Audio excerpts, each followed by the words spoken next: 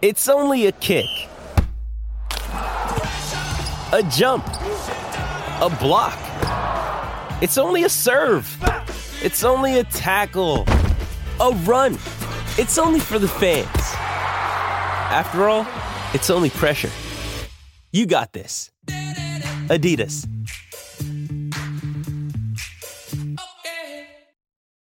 When you need mealtime inspiration, it's worth shopping Kroger, where you'll find over 30,000 mouth-watering choices that excite your inner foodie. And no matter what tasty choice you make, you'll enjoy our everyday low prices, plus extra ways to save, like digital coupons worth over $600 each week. You can also save up to $1 off per gallon at the pump with fuel points. More savings and more inspiring flavors make shopping Kroger worth it every time. Kroger, fresh for everyone. Fuel restrictions apply.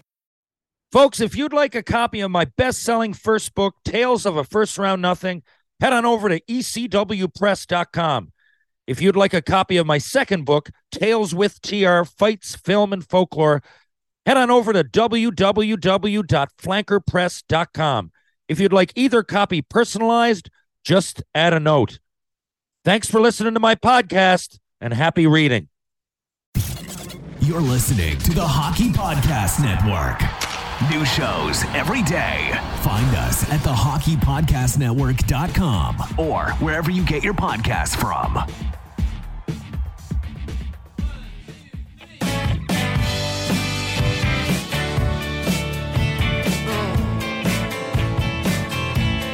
thought I was strong, I was wrong, I was misguided.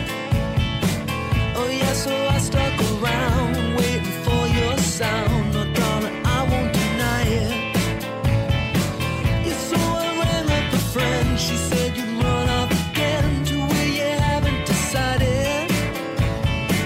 Yeah, Susie says it's my fault, tell her what an insult. What do you at, boys? Hello. Welcome to Tales with TR, episode 192A. I'm your host, Terry Ryan Jr. Today we're going to answer some questions. Let's get right to it. TR, is there any influence on, have you had an influence you haven't talked about much? From Robidas Island in Idaho. Okay, Robidas Island. I don't talk about my grandfather much. If you've listened to all 192 episodes or whatever that is, 300 odd by now, I guess, by my weird count.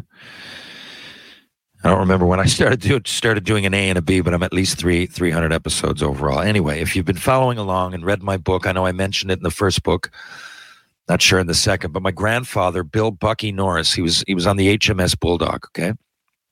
The HMS Bulldog, I'm going to read this out to you. Actually, just let me bring it up. I had it here a second ago.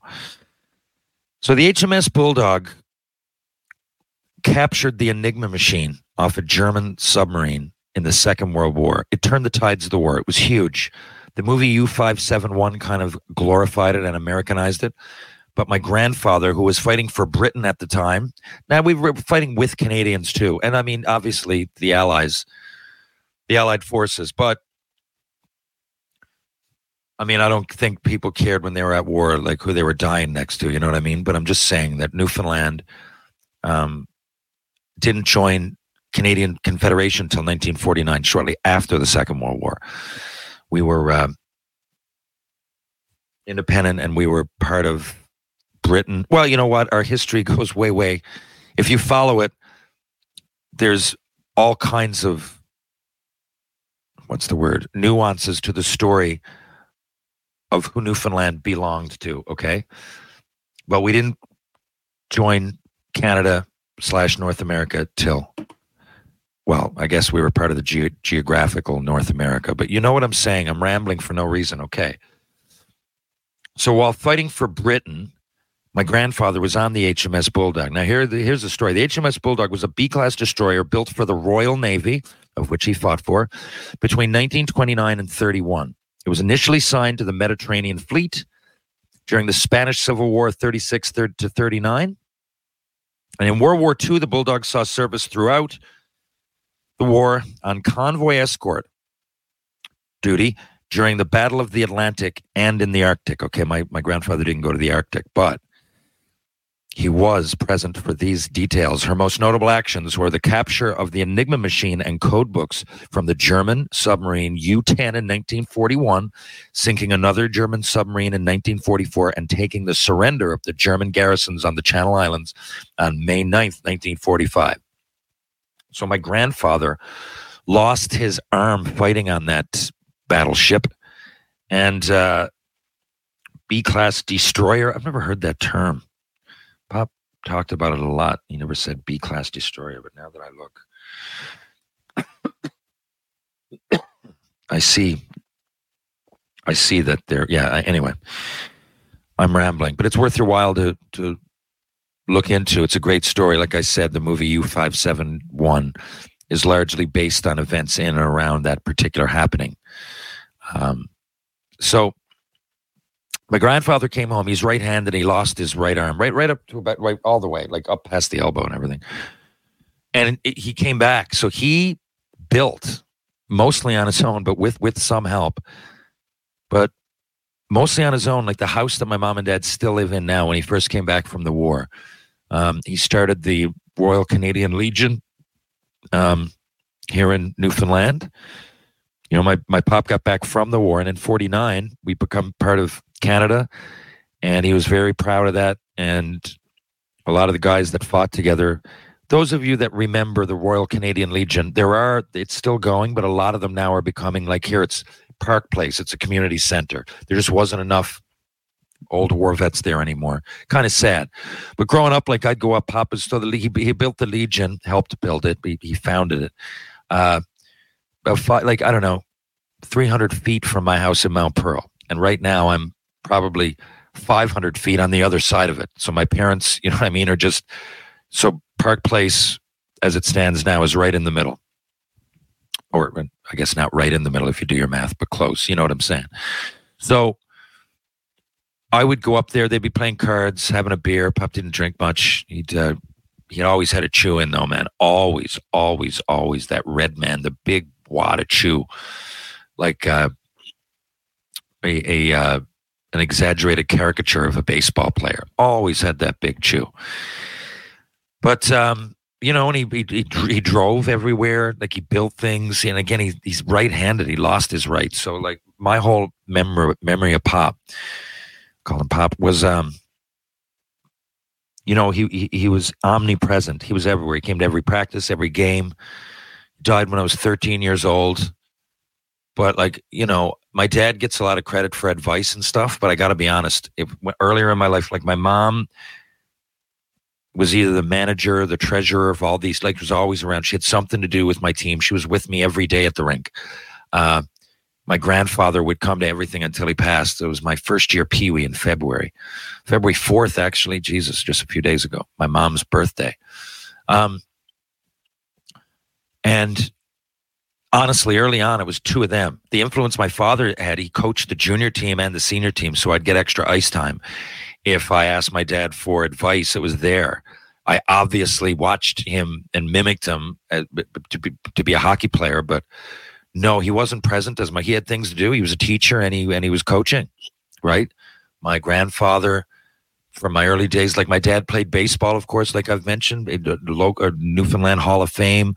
But again, I watched him and was influenced, but it was my grandfather that he pitched it to me in my every day, however many I wanted. He'd pitch me with his left hand, right? He'd toss it in, and I'd hit like right from like 2 years old, right up until like 8 or 9, and I started making all-star teams. Again, my dad's there for advice. If I really asked him, he might hit me a few ground balls or something, but it was more my grandfather early on. It really was. Honestly, with my dad, I think there's something genetic obviously there, but early on, yeah, I mean, and you know, before I was 7 there, him and Mom, you know, he was drinking too much. He often talks about that. That's why the Friday night thing was born. But he wasn't huge, and you know, I wish I could tell you otherwise. I love my dad, and he certainly smartened up when he got back with my mom. But either he was mentally checked out or whatever early on at the beginning, coming back from pro, making that adjustment, drinking a little bit too much, playing senior hockey, caught up in that. Either that or then after I was 7, he was just busy, teaching every day and coaching. Again, I'm an only child. We're in the same house. So we'd watch the games together, right? Talk about guys. And it's not like he was never around. But when it came to actual practice and playing games and even just practicing in my driveway or whatever it would be. Guy Lafleur came to town. My grandfather was going to take me out there. There was, I remember we had a drive-in movie theater, and one was like baseball tips with Ted Williams, right? My grandfather took me to those things. Anyway, so I don't talk about that much. I looked up to him, honestly, nothing to do with sports. As I got older and I realized, the role that he had in the war, even if it wasn't, everybody that goes over there is sacrificing their life possibly, right? So that started to hit home. And when I saw him hanging out with his buddies that had gotten back, I understood what it really meant to be part of a team, if you can believe that. So my first real team, and I talk about that a lot, sacrificing for the team, that was all honestly, purely my grandfather early on, him and his buddies that were war vets. I mean, I can say, but I didn't know what a fucking teammate meant when I was 6 and 7 and 8 years old. I don't know what it means to be, you're 9, you want to score all the goals. I don't know. It was probably not until I was in junior for that whole team sacrifice, you get out what you put in, unselfish, all that stuff. I mean, it started to hit home a little bit at 12 and 13, but but it's ingrained into me because of my grandfather more than anything. TR, what are your funniest TV shows? Hockey for Life in Sudbury, Ontario. Okay, Hockey for Life. I must have talked about this before. In no particular order, Arrested Development, Seinfeld, and Curb Your Enthusiasm. When it comes to humor now, you said funniest. Seinfeld, people look back now, I don't think they realize, unless you watched it and experienced it, how funny it was and how innovative it was. Just a few little things. I mean, I like Seinfeld kind of like I like the Beatles, not as much of a fandom, but I just think they were almost as important for TV if you look what came after it. Seinfeld, there was never a point. Before that, it was like Growing Pains. The funny ones, I don't know, Steve Urkel, what was that? There was I don't know, Saved by the Bell. There was Family Ties. Cheers, even to a point, although Cheers was very, very, very good. Most of them had a point. There would be, someone's posed a problem. They might try to solve the problem in an immature way. Then they realize that's not the way to do it. And at the end, I was wrong and everybody wins. We're all happy, right? And that would happen. Even the best shows, Archie Bunker. What was that again? In the family, All in the Family. The Jeffersons. Pretty much everything. Welcome Back, Kotter. These are great shows. MASH was on another level, so I'll leave that on its own. MASH, although not my favorite, definitely it's one of the best TV shows of all time for many reasons. I don't have time to get into how good it is. And yes, and I'm going to go back and start watching those again soon. I watched them when I was a kid, and I didn't realize until I did folklore in university, and I did a TV course, how important they were. So MASH on its own level. But the other ones I mentioned, right? There's a moral to it. But Seinfeld, there was no ever moral, no love, no point. They were for hoodlums. They really kind of, right? And the way it's framed and the way the humor, think about it. They're laughing at death, at bubble. It's innovative. When I say hoodlums, I mean, it's so creative the way they wrote it, because I don't think there's not many redeeming qualities about George, Jerry, Elaine, or Kramer, right? And by extension, Newman and, the parents and the whole universe. But, they're very shallow. Jerry can't hold a girlfriend because, sometimes it's because something as small as dropping her toothbrush in the toilet, and he can never see past it forever. She might be too much of a close talker. And this is just with George is the same. A girl George finds out she's going bald and he wants to break up with her and he's going bald. They're all hypocrites, right? They're all And the way it's written, often there's at least 2 or 3 or storyline for each of them, 2 or 3 or 4 storylines, and they all come together at the end, like kind of the first time they intersect is at the very end, right? Like you can see it's all kind of going somewhere. Now, Curb Your Enthusiasm is, to me, a version, like it's almost Seinfeld on LSD. Like Seinfeld, if you could curse and if you could kind of bend the morals even further, the immorality even further. Now, Larry David, for those that don't know, wrote Seinfeld with Jerry Seinfeld. They were the 2 main writers. George Costanza is actually based on Larry David.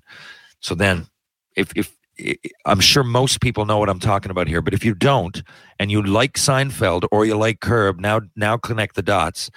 And if you just like one, watch the other, and you'll see. You know, they're parts of it. They're comedians, right? It's a stand-up act.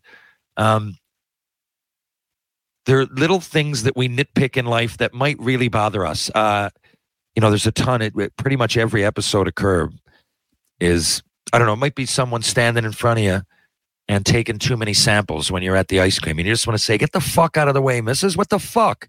Right? But Larry David will present it and he'll be ignorant and she'll get back to him and then everybody will hate him. And but it's very relatable, very relatable. I find in Seinfeld and Curb, like a good comedian, my favorites now being, I don't know, Bill Burr, Chris Rock, Chappelle.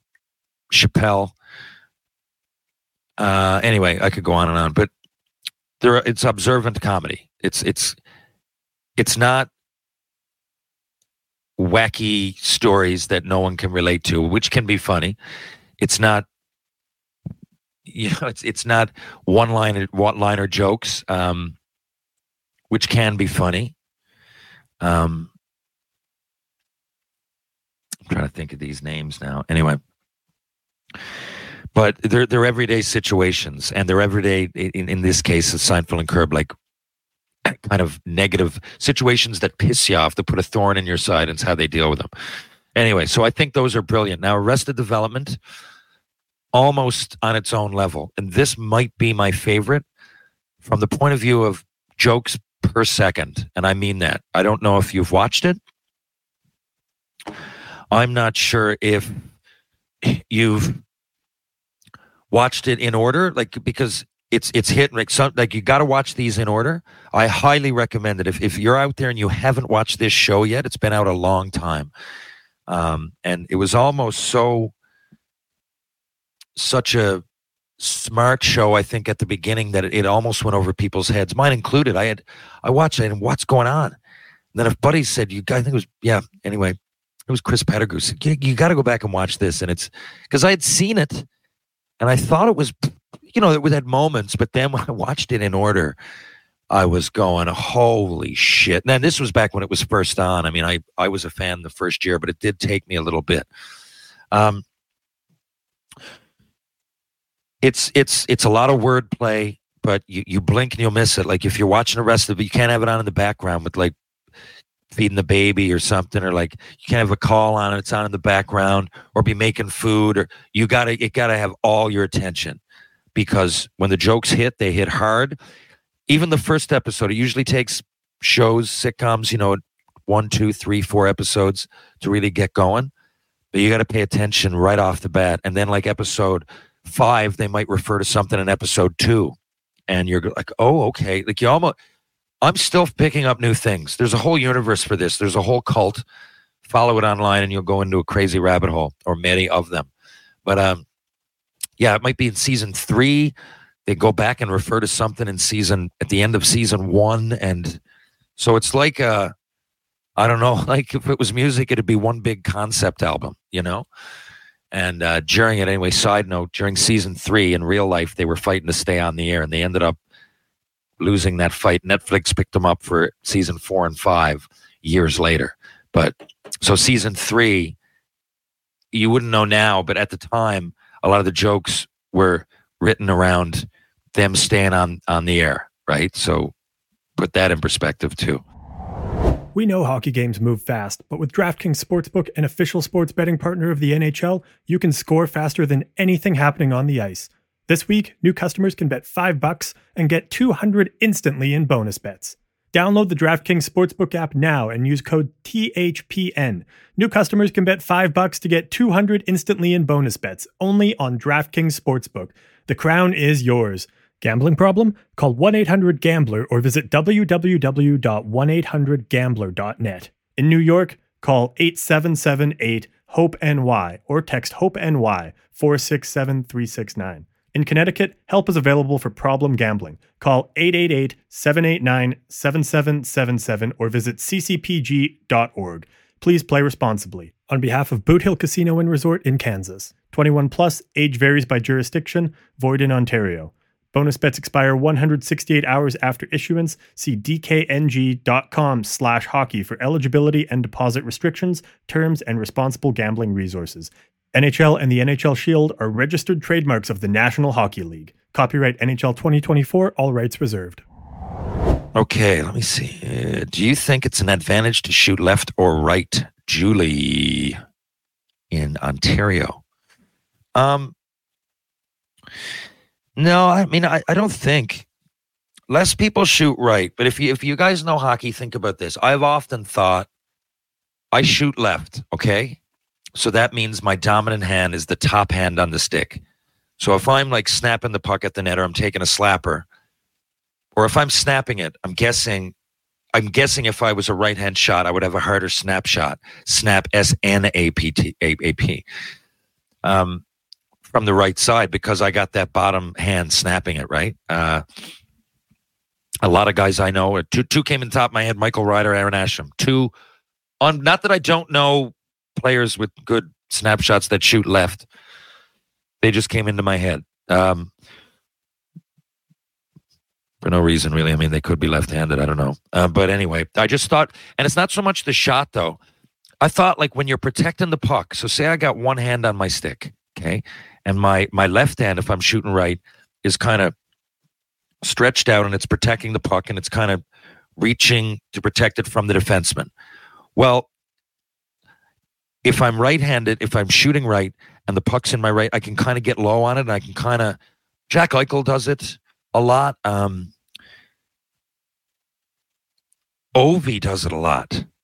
You know what I mean? You hold the guy off with one hand and you got it on the other. It helps if it's your dominant hand. Now, when I do that, right, I hold the guy out with my right arm, but my left, I can't really be as thrifty with it or as swift because it's not my dominant hand now. So, but that would really only help in that one situation. And man, I really don't know. I even as a goalie, some are left, some are right. I mean, if I shoot right, then I'm shooting on most goalies left. So I think that I've often thought, because when I shoot on a goalie that's catching with his right hand, well, I don't have to go across my body to shoot glove, right? So that's why guys who shoot right, look at the goal Mitch Marner scored the other night, right? He just come in, but he can take it quicker. He's on the right. He doesn't have to cross his body. You know what I mean? If the glove is on the same side as your forehand. Now, that being said, I can't remember when. I think I did this research for the Jason Gregor show, and I don't remember seeing that there was an advantage one way or the other when you're a goalie. So, I mean, because, for each time I say that, it's also probably easier to deke off that side, right? I never really thought about it, and I've never seen any stats that blow me away one way or the other. So, to me, it's a flip of a coin. Yeah, okay, a right-hand shot can protect it better. Okay, how about Sidney Crosby when he has a breakaway? He's gotten at least 2 or 3 goals that I know of where he has a breakaway and he's holding the guy off and he shoots it with his right hand with one hand on the stick, right? That's kind of the other angle of it. So yeah, I just think it's a law of averages. You're a good fucking player. Hold the stick in the right way. Learn to stick handle and shoot. I think you got the same odds. That's my long-winded guess. Or yeah. Hey TR, do you guys wear makeup? BB in Australia. I'm thinking you mean on Shoresy, because the answer in hockey is no. The answer in my Tales with TR is no. The answer on Spit and Chicklets or anything else is no. On Shoresy, the answer is no. We honestly don't. The odd time if I'm on, like, I don't know, the odd time I'm on Sportsnet or something, they might put a little bit there. But that's since I was 15. I don't think that's to do with wrinkles. I mean, people get older. I think it's just for the lighting for the camera. When we're up there, I put those eye patches on before, but I don't like to booze like the night before I got to act. And if not just for the hangover, it really does bring out, it makes your face look not just older, but like puffy. You want to look your best. Here's the way I look at it.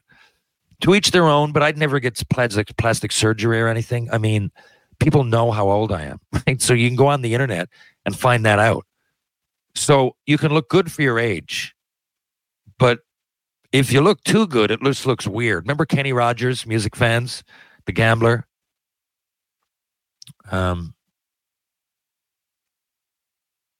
Ruby. What was his best? Don't take your guns to town. No, that's Johnny Cash. Anyway. Kenny Rogers, Islands in the Stream. There you go with Dolly Parton. Anyway, Kenny Rogers, at the end of his career, I mean, and he was a good-looking older guy anyway. And he just looked, I think he's passed now, but he's got this plastic surgery. He's like 75 years old or something. I mean, what were you trying to be, Kenny? Like 30? You know what I mean? Like, I can look, or anybody, you can help yourself, keep yourself in shape. I do use cream in the morning. I mean, not anti-aging cream or anything. It's just cream. I've always used a bit of cream to hydrate your face. And yeah, in the morning, I put those things on my eyes, and I try to drink a lot of water and never drink the night before I got to go on camera, because it does. It makes you look weathered and puffy. But no makeup. And I can only speak for myself, but I don't think the boy, again, when you see, like, I don't know, Ken Reed on Sportsnet wearing makeup, it's not to make him look younger, right? It's to do with lighting and the camera and all that. So I'm pretty sure that you can just assume how old we are in Shoresy, and that's probably how old we are in the show. Maybe I shave a few years. I think Hitch might be probably 40, maybe 39, 40. I mean, I really don't know. They never say, because it doesn't matter, right? I'm not 75 and I'm not 20. Like, I don't know, Paul Newman Slapshot, did he say his age? He was probably fucking 50, 52 in that show. So there are times makeup from the point of view is if there's a cut under my eye or something after a fight in the show, or, yeah, I've done all kinds of stunts with everything from having my neck slit to half my face gone, man. That's special effects makeup, and that's different. But, no, when you see us on camera, you're seeing us all with absolutely no makeup on. There might be other prep, like cream, like I said, or those hydrating patches before we go, but no makeup. What? TR. TR, do you dye your hair? Jimmy Jack's was a place in Grand Falls, Windsor. I don't think it's there anymore.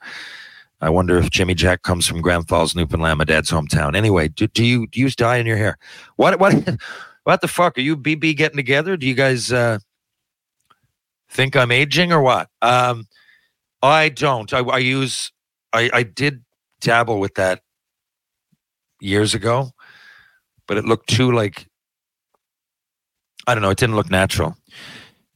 And after I did it, I immediately realized, like, what am I doing? But I do use Control GX. Okay, so this is a shampoo. And I don't know if you can tell. You're watching. Like, I got lots of gray, but it just, I'm not sure what it does. I think it takes, it blends out some of the gray, but not all the gray. And it doesn't, like, dye your hair. Maybe it does to a degree. I don't think, though. Like, my hair is my natural color. I use Control GX for like a month, and then you might see a minor difference, right? But I'm just going to use that now pretty much, I don't want to say till I die, but, I use it. I don't use it every hair wash. I use it maybe once or twice a week. And especially now when when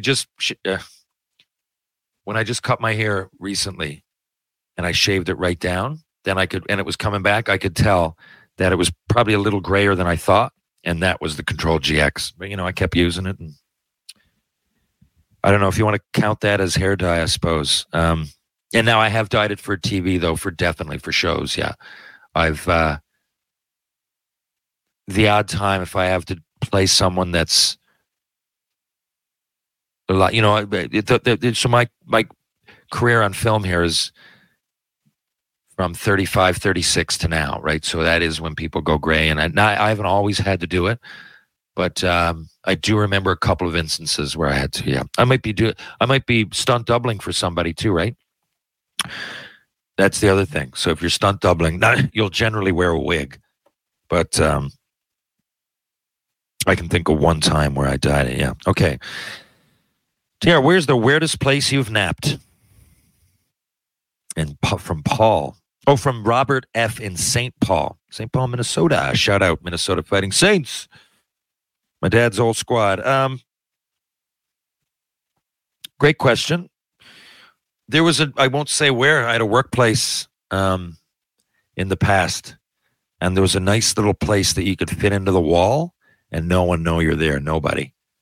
And there was enough little chores that I had to do away from everybody else that if I did them quick, I would always get the work done, okay, but never leave them expecting too much.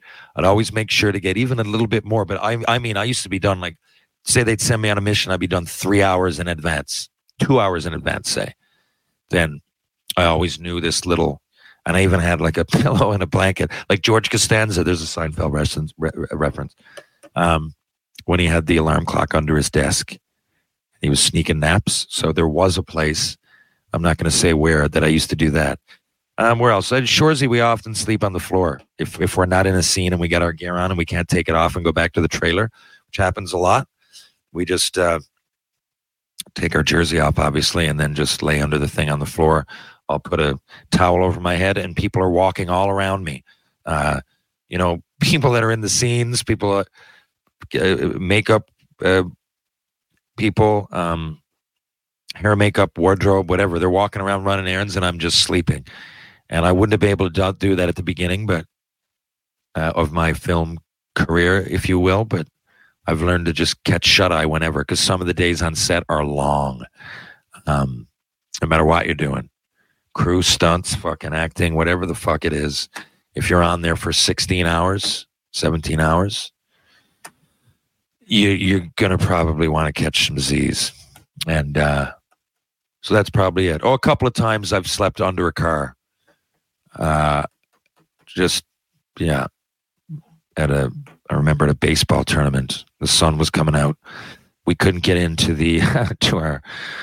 it was at Provincials. We couldn't get into our room. Someone went to the bar and fucking lost it. So lost their key, which was my key. So I remember, building up some clothes and going down and sleeping under a car to get out of the sun. There you go. Weirdest place I've napped. I'll be back in a couple of days, folks, with a great guest. I'm going to Brockville, Ontario, and I'm going there with ex-senators. I know Chris Neal is going, Wade Redden, Carey Price. So lots of possible guests up there. So it's probably going to be an NHL player, probably an ex-senator or friends. I think it's dubbed Senators and Friends. And we're doing a tournament in Brockville, actually, on the February 16th, 17th, and 18th.